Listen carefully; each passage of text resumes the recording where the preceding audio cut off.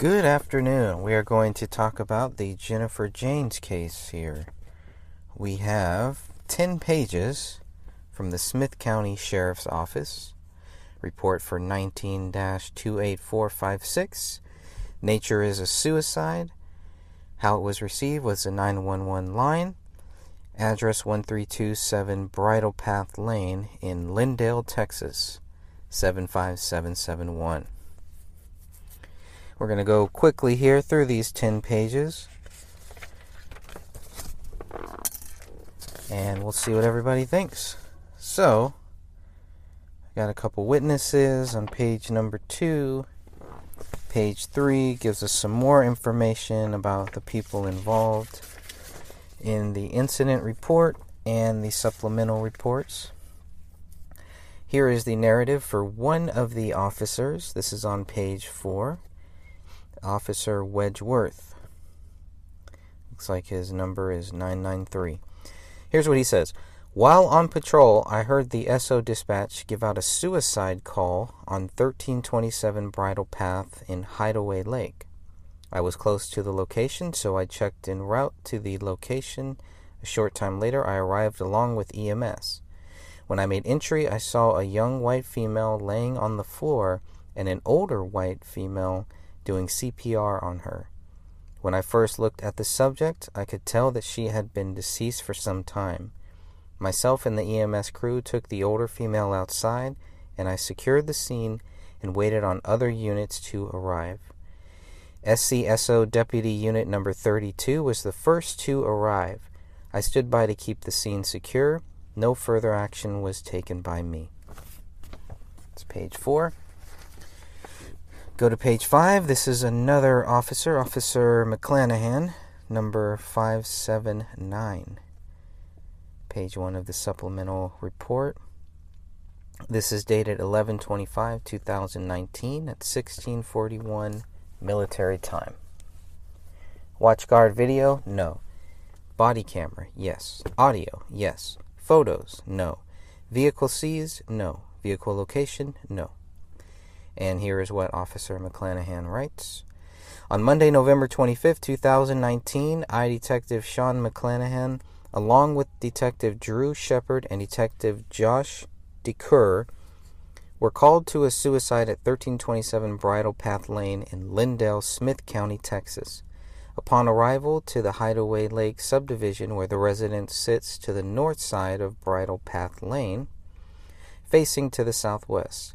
The residence, a single-family brick home, tan in color. We were advised by Deputy Wedgeworth that the deceased was in a backroom building unattached to the residence. I walked into the room and observed a white female lying on her back. I observed a large wound to the left temple of her head. I observed the chair where the deceased was sitting had a large pool of blood on the floor. To the left side. I noticed a firearm sitting under the deceased's right hand. I later found out that EMS had turned the body around on her back and that she was sitting in the chair when she was found. The firearm was a FN 5.7. The family did not know where she got the gun.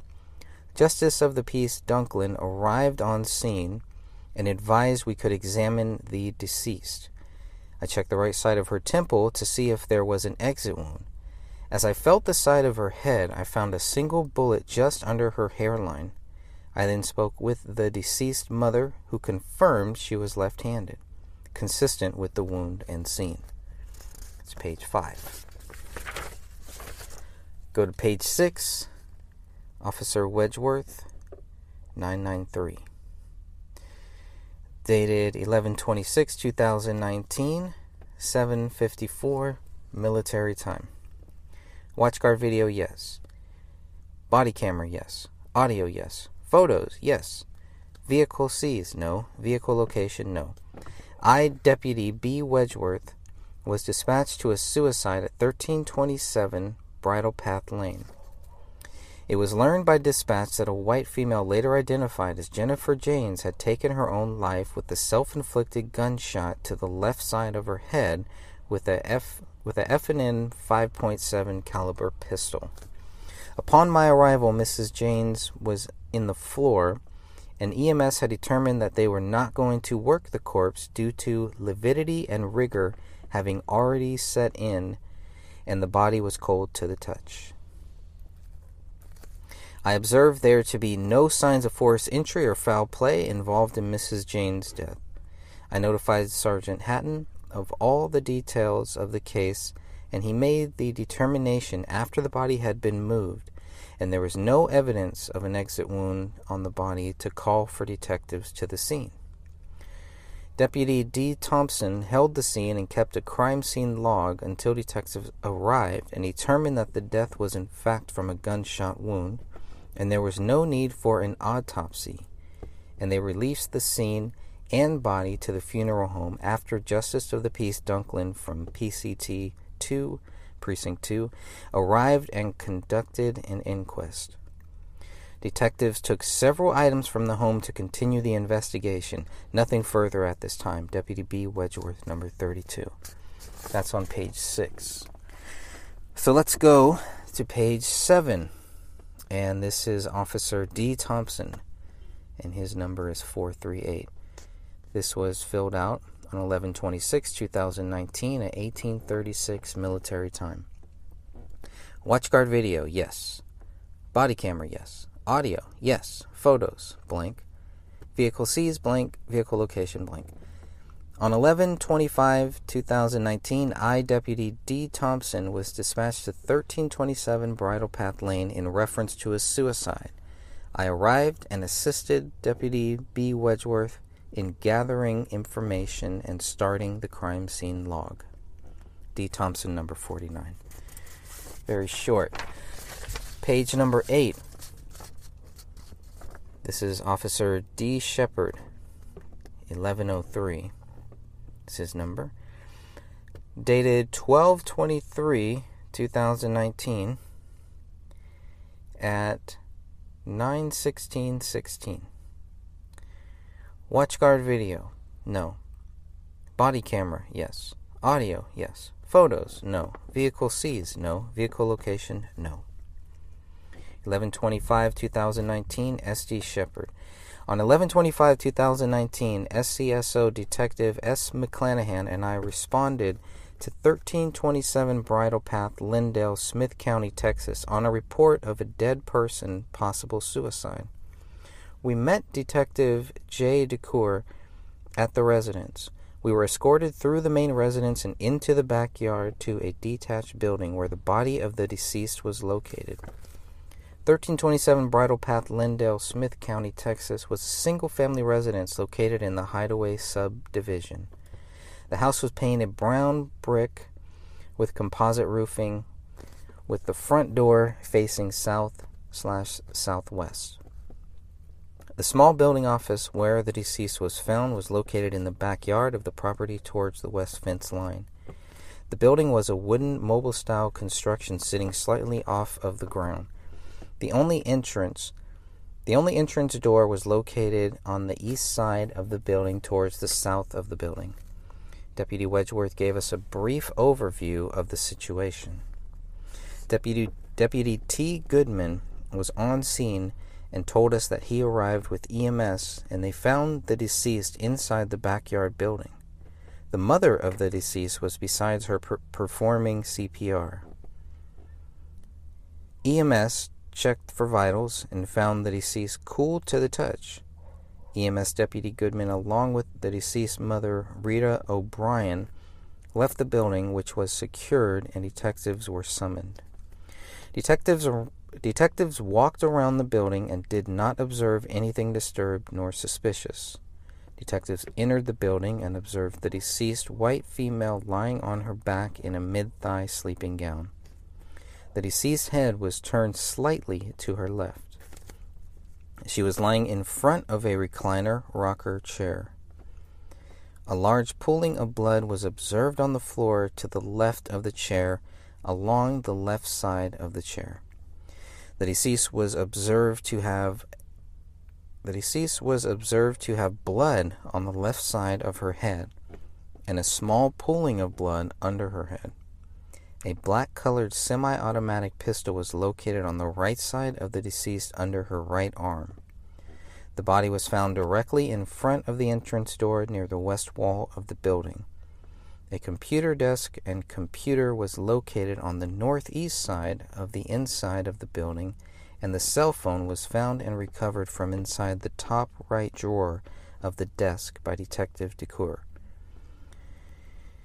Disposed of notes were found and recovered by Detective DeCoeur inside the trash.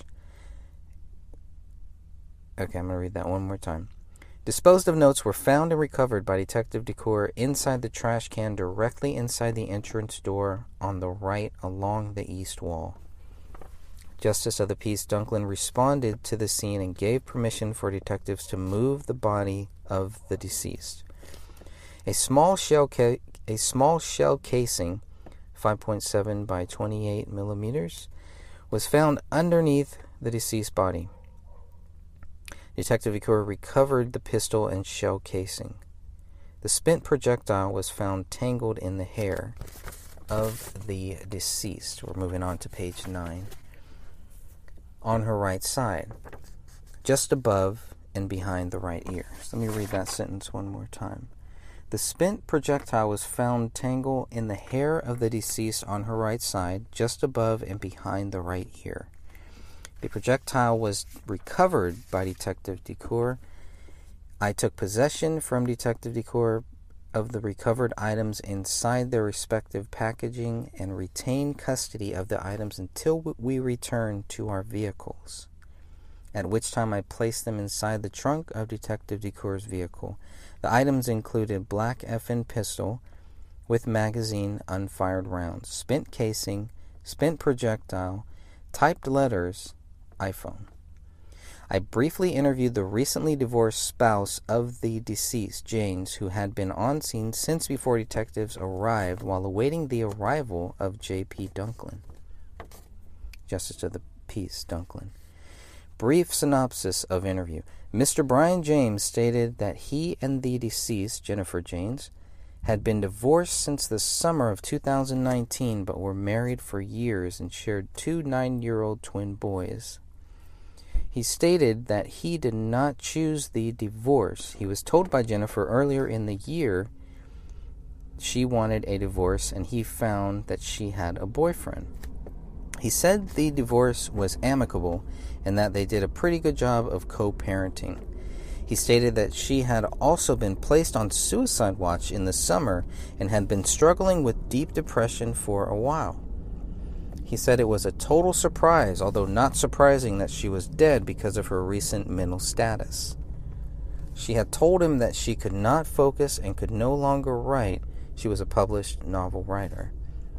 Mr. Jaynes stated that they texted each other last night, 11/24/2019, and she was to pick up the boys around 9 a.m. on 11/25/2019.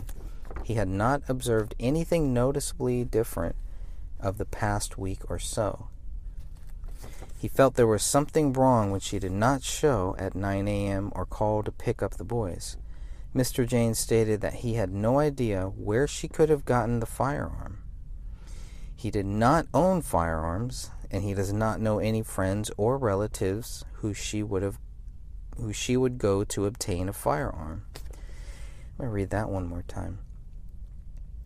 Mr. Jaynes stated that he had no idea where she could have gotten the firearm. He did not own firearms, and he does not know any friends or relatives who she would go to obtain a firearm. The interview of Mr. Jaynes was recorded, and a copy was provided to Detective DeCoeur for the case file. Exact details of the interview can be obtained from the video recording. Detectives received verbal permission from the homeowner and mother of the deceased, Mrs. Jaynes, to inspect the bedroom of Mrs. Jennifer Jaynes' boyfriend, which was also shared by Mrs. Jaynes when he was in town and at the residence. Nothing of any obvious evidentiary matter was observed. The closet and bathroom contained both male and female clothing and items. A mattress was observed on the floor, and a chest of drawers contained miscellaneous personal items. Going to page 10 now. So that was Shepard. That was Officer Shepard. Now we'll go to Officer Officer J. Decour. His number is 979. This is dated 10320 at 11:53 military time. Page number 10. Monday, November 25th, 2019. On this date, I was notified of a possible suicide involving Jennifer Jaynes at her residence located at 1327 Bridle Path, Lindale, Smith County, Texas. I was notified that patrol deputies were on scene and awaiting detectives' arrival. I then marked en route to the call location and arrived a short time later. Once arriving at the location, detectives were advised by Detective Wedgeworth that the deceased, Jaynes, was in an office, standalone building that was located in the backyard and unattached to the residence. Detectives were informed that no persons or animals were in the building with Jaynes, and the building had been secured by patrol deputies. At the location in the main residence were Jaynes' mother, Rita O'Brien, and her ex-husband, Brian Jaynes. Both appeared to be visibly upset and in a state of shock. Detective McClanahan and Shepard and I then walked through the main residence into the backyard and to the building. The building was relatively small in size, with one door into the structure and a single window which had an AC unit attached. Once in the single-room building, I observed an office-like room with a desk, computer, three bookshelf-like stands, a table, and 3 chairs. I'm going to read that one more time.